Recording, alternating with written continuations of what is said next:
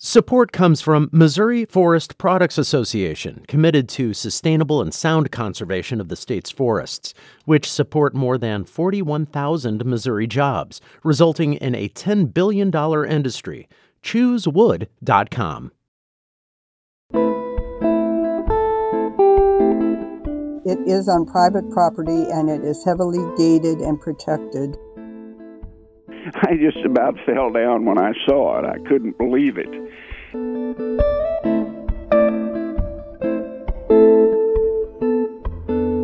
That's human nature again. You don't discard that which has served you so well for thousands of years.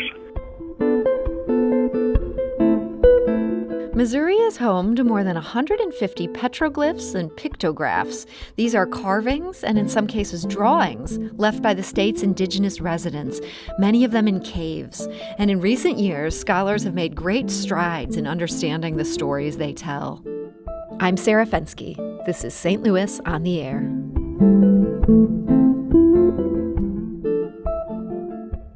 And before we move on, I want to remind you that the biggest source of St. Louis Public Radio's funding comes from listeners like you. Because you value what you hear on St. Louis on the Air, donate today.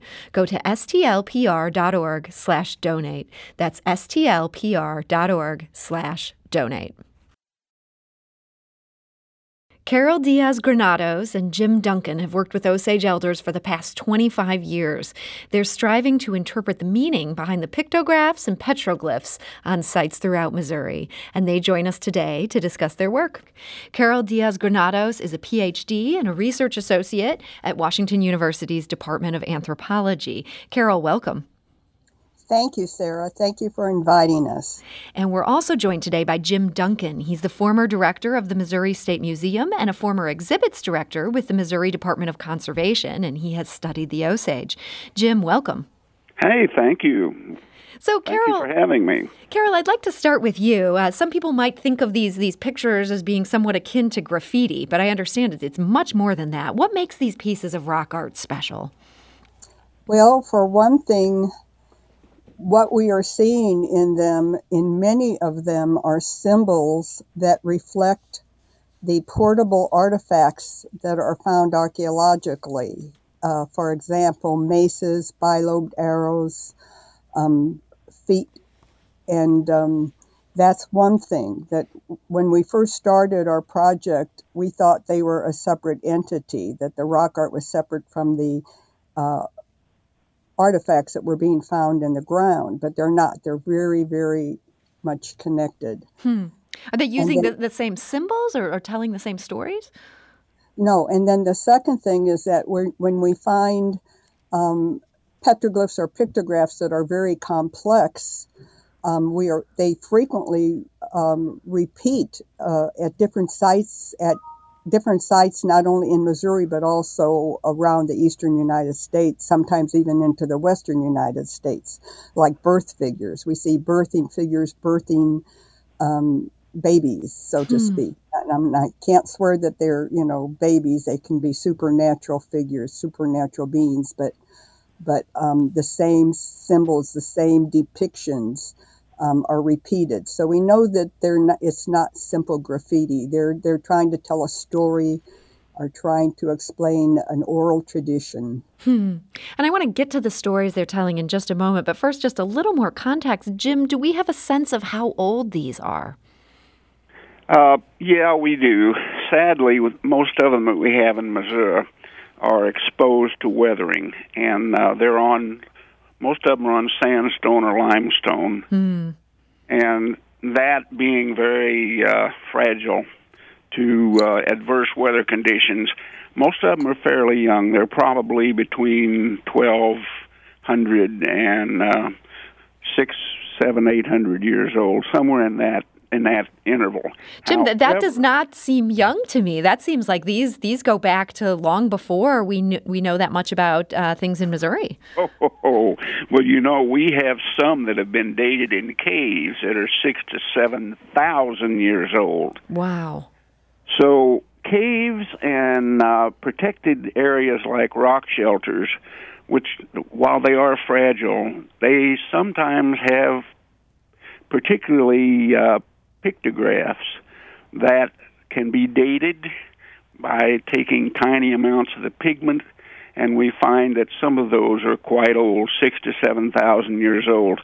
So if they're not exposed to weathering, they can be quite old. That's impressive. And I do want to clarify something for our listeners before we continue in this. This is the difference between petroglyphs and pictographs. Carol, what separates those two things? Okay, petroglyphs are, in short, rock carvings. And by carvings, I mean that they were pecked or etched or scraped or scratched into the rock. And pictographs, of course, are paintings or drawings. They can be drawings with pigments or drawings with charcoal, charred botanical material. So there is that distinction. Now, we also have a third group, which is painted petroglyphs. North of the Missouri River, several of the petroglyphs up there have retained pigment. So we know that even though south of the Missouri River, the petroglyphs look just clean rock carvings, north of the Missouri River tells us that they did paint these petroglyphs too. Well, let's talk about these stories that they're telling. I think this is so interesting. You mentioned there that they have some commonalities. Jim, what story are these telling? Well, the one that is apparently most common is a Genesis tradition. Now, this is a worldwide thing. People are terribly interested in their origins, how things came to be. Remember the Kipling Just So stories? Mm-hmm. They're doing that with symbolism. And we've got metaphors, all sorts of strange things. And there is a tendency for people to, tend to try to interpret this. This is human nature. And what we find is that we've got a Genesis story that's common to many groups that were contacted in the late 17th, early 18th century by Europeans, and particularly religious members of these early trading expeditions, mostly are military surveys in the case of the Spanish.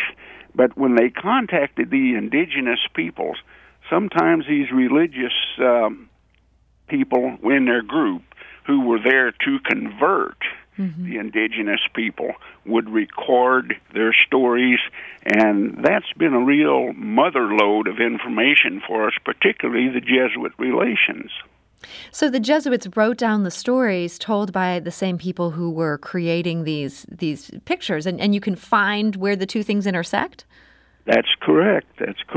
And they very carefully recorded these stories, and interestingly, this business about a great spirit, it wasn't something invented by the Jesuits. They were actually talking to an indigenous people that had already the concept of a single powerful force that created everything in the cosmos. So they were monotheistic in some ways, at least. Oh yeah. They it was a different type of monotheism, I think. Religion reflects society and vice versa, but they had a more of a their feeling was more of belonging to a large, complex, layered universe where all living things were interrelated. And Carol, I understand the idea of this Earthmaker. This was a feminine force. How do we know that? How do we know that Earthmaker? Well, there is a first woman and a first man. First woman is also known by other indigenous groups by Old Woman Who Never Dies, Old Woman, Carn Mother, Earth Mother. There's many, many different versions of her depending on the group that is telling the oral tradition. How do we know that she's there? Well, she's even in our culture. We talk about Mother Earth, don't we? Yeah, this is something that goes across different belief systems. Yeah, that's absolutely. That's fascinating. Now, Jim, I want to put in here, you guys aren't just working on this on your own. You've also worked very closely with Osage scholars and people who are part of this nation. When it comes to working with them to interpret these pictures, what kind of insight do they have? Oh, they're well acquainted. In fact, sometimes they kind of look askance. Didn't you know that? Huh? Didn't you hear about that? And I was amazed at how much culture has survived in that society. And in doing some reading, Mooney, a fellow that was hired by the Bureau of American Ethnography back at the turn of into the 20th century, did some serious work trying to figure out how many of these indigenous groups were holding on to their religions, and they found out that the Siouan speakers were very, very good at doing this, and they were quietly holding on to their ancient traditions, and then they have found that this is a very widespread thing, not just amongst the Siouan speakers, but also in the Southwest. They've done a very good job of preserving, same way in Mesoamerica. And that's human nature again. You don't discard that which has served you so well for thousands of years. And so is this being passed on through an oral tradition, or do they also have some written archives they're drawing on? Well, it's largely oral traditions up until about the time the languages started to be intentionally suppressed by the federal government. The children were being taken away from their families and placed into schools, sometimes hundreds of miles away from their parents on reservations. And this was a conscious effort on the part of the federal government back at the turn of the century and before to de-Indianize the population, and it's still going on, sadly. Mm-hmm. And one of the things that they did was to do away with the language. They would actually punish the children that would speak their native language in their schools. And what happened was the kids still listened to their grandparents, did their best job they could. Sometimes the grandparents would try to translate into English for them. And all of this has come down to us. And sadly, with not only indigenous people, the Indian people, it also happened to the very early French. And get rid of the language, get rid of the oral traditions. And happily for our work, the Osages have been very valiantly trying to hold on to both. They have language classes, and that's where we got the big break. And the big break, what's the big break? The big break was a man called Charles Pratt, who was a language scholar, an Osage language scholar. He was well-educated, had a baccalaureate degree. His brother Steve has a doctorate, and these two brothers were both working hard to preserve language as well as oral tradition. And sadly, Charles died of cancer just a few years back. But he has a memorial over at Cahokia. And he was a big contributor to our foundational work, and it was surprising just how much he did know. So he was a critical connection for you in understanding these things. Very definitely. We're talking today to Jim Duncan. He's the former director of the Missouri State Museum and a former exhibits director with the Missouri Department of Conservation. We're also talking to Carol Diaz-Granados. She's a PhD and a research associate at Washington University's Department of Anthropology. And both Carol and Jim are studying the petroglyphs and pictographs that are throughout Missouri and many times in caves. Carol, I understand a whole lot of these depictions are found in what's called Picture Cave. This is in Warren County in eastern Missouri. What's the historical significance of this site? I'll let Jim talk about that too, but this cave, which is on private property, and I want to emphasize that it is on private property and it is heavily gated and protected. And it is, as Professor Jan Schimmick at University of Tennessee calls it, the Lascaux of Missouri, which some of your listeners, I'm sure, will be familiar with Lascaux. And frankly, I'm not. So tell us, what would that mean to be the Lascaux of Missouri? The cave in France that is loaded with images painted on the cave walls. And there are almost 400 images painted on the walls of this picture cave. And they are so detailed. Some of them, not all of them, but many of them are so detailed that we can get a really good idea of what they were doing and how they fit, how the images fit with the oral traditions of the Eastern Sioux, the Central Sioux, the actually the Degian Sioux, which are the Osage, and their other cognate tribes connected to them that all spoke Degian Sioux. Jim, I understand you've concluded that these drawings in Picture Cave were made by the same people who were involved with the Cahokia Mounds. How did you make that connection? That was a connection made with portable artifacts. They had found a cluster of very unusual portable artifacts. They're called masquettes. And you don't put them on your face for Halloween. They're worn on your ears, and they're symbols of your position in clan within not only your governmental organization of your nation, but also in the cosmos. These are cosmic symbols. They're incredible. And there's a figure depicted in Picture Cave, beautifully depicted. It's monumental, but it's quite small. And this figure has these ear masquette ornaments on it. That's a connection there. You must have felt chills realizing that. I just about fell down when I saw it. I couldn't believe it. And a good friend of mine who knows a lot about the iconography also said, if an archaeologist had been standing behind the artist that created that image, he couldn't have done a better job of telling him what to put on it. We got an email that feels really on point here. We heard from our listener, Nick, and he writes, I wanted to ask Carol and Jim a question as a new landowner with a pictograph site on my property. What could we do to be a better steward to the archaeological world and Missouri? And what ways can we learn more about the content around Missouri? He says we're currently reading petroglyphs and pictographs of Missouri. So he's looking for some education, and also if you have any advice on how he can be a good steward here. Well, first of all, I think what we'd want to do is confirm that it is an actual one. Mm-hmm. There are some, quote, fake, unquote, ones that have been done around Missouri, done all over the world and all over the United States for sure. But we would want to confirm that it's real. And then depending on the pigments, it could be dated, especially the black pigments. The charred botanical material can be dated, radiocarbon dated. And Carol, just to interject here, how would he go about confirming that it's real? Is there somebody who looks into these things who would go onto a private property for that sort of task?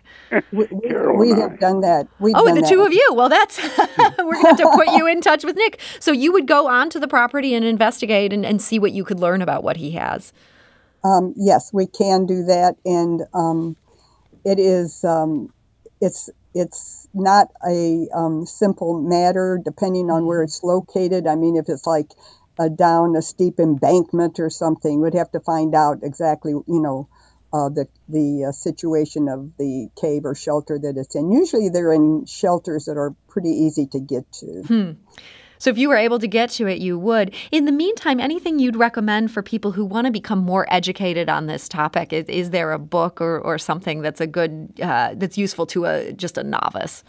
Well, we do have the original book that was published in 2000 by University of Alabama Press called The Petroglyphs and Pictographs of Missouri, and that's a good place to start. And then in 2004, we published a collection of papers, including a few on Missouri rock art, but it's called The Rock Art of Eastern North America, and I think that would be of interest.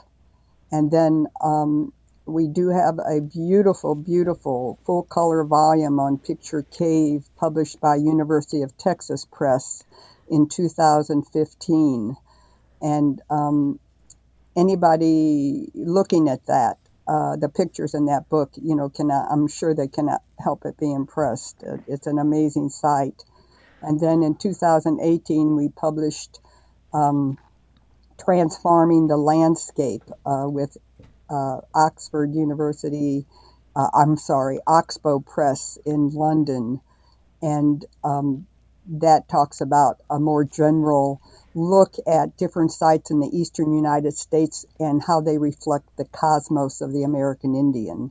So any of those 4 books, but to start with Petroglyphs and Pictographs of Missouri. Well, that's great that Nick started there with the right book. We'll make sure to get more information about those books on our website for those who are interested in learning more about this. Our website is stlpublicradio.org. We'll update it this afternoon with a podcast of this conversation and also more materials for people who want to know more.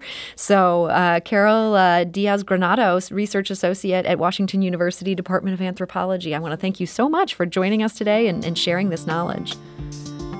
Thank you very much for having us, Sarah. And Jim Duncan, a former director of the Missouri State Museum and former exhibits director with the Missouri Department of Conservation. Thank you for sharing of your work. Well, thank you very much for having us. This is St. Louis on the Air on St. Louis Public Radio, 90.7 KWMU.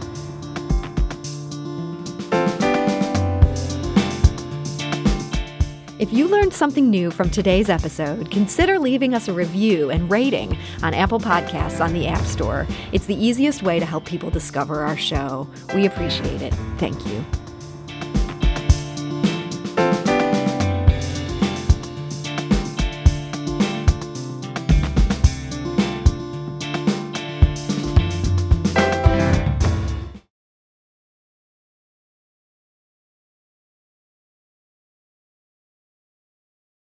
Support comes from the Missouri Forest Products Association, providing more than 41,000 jobs in the production of wood pallets, railroad ties, white oak barrels, hardwood floors, and more.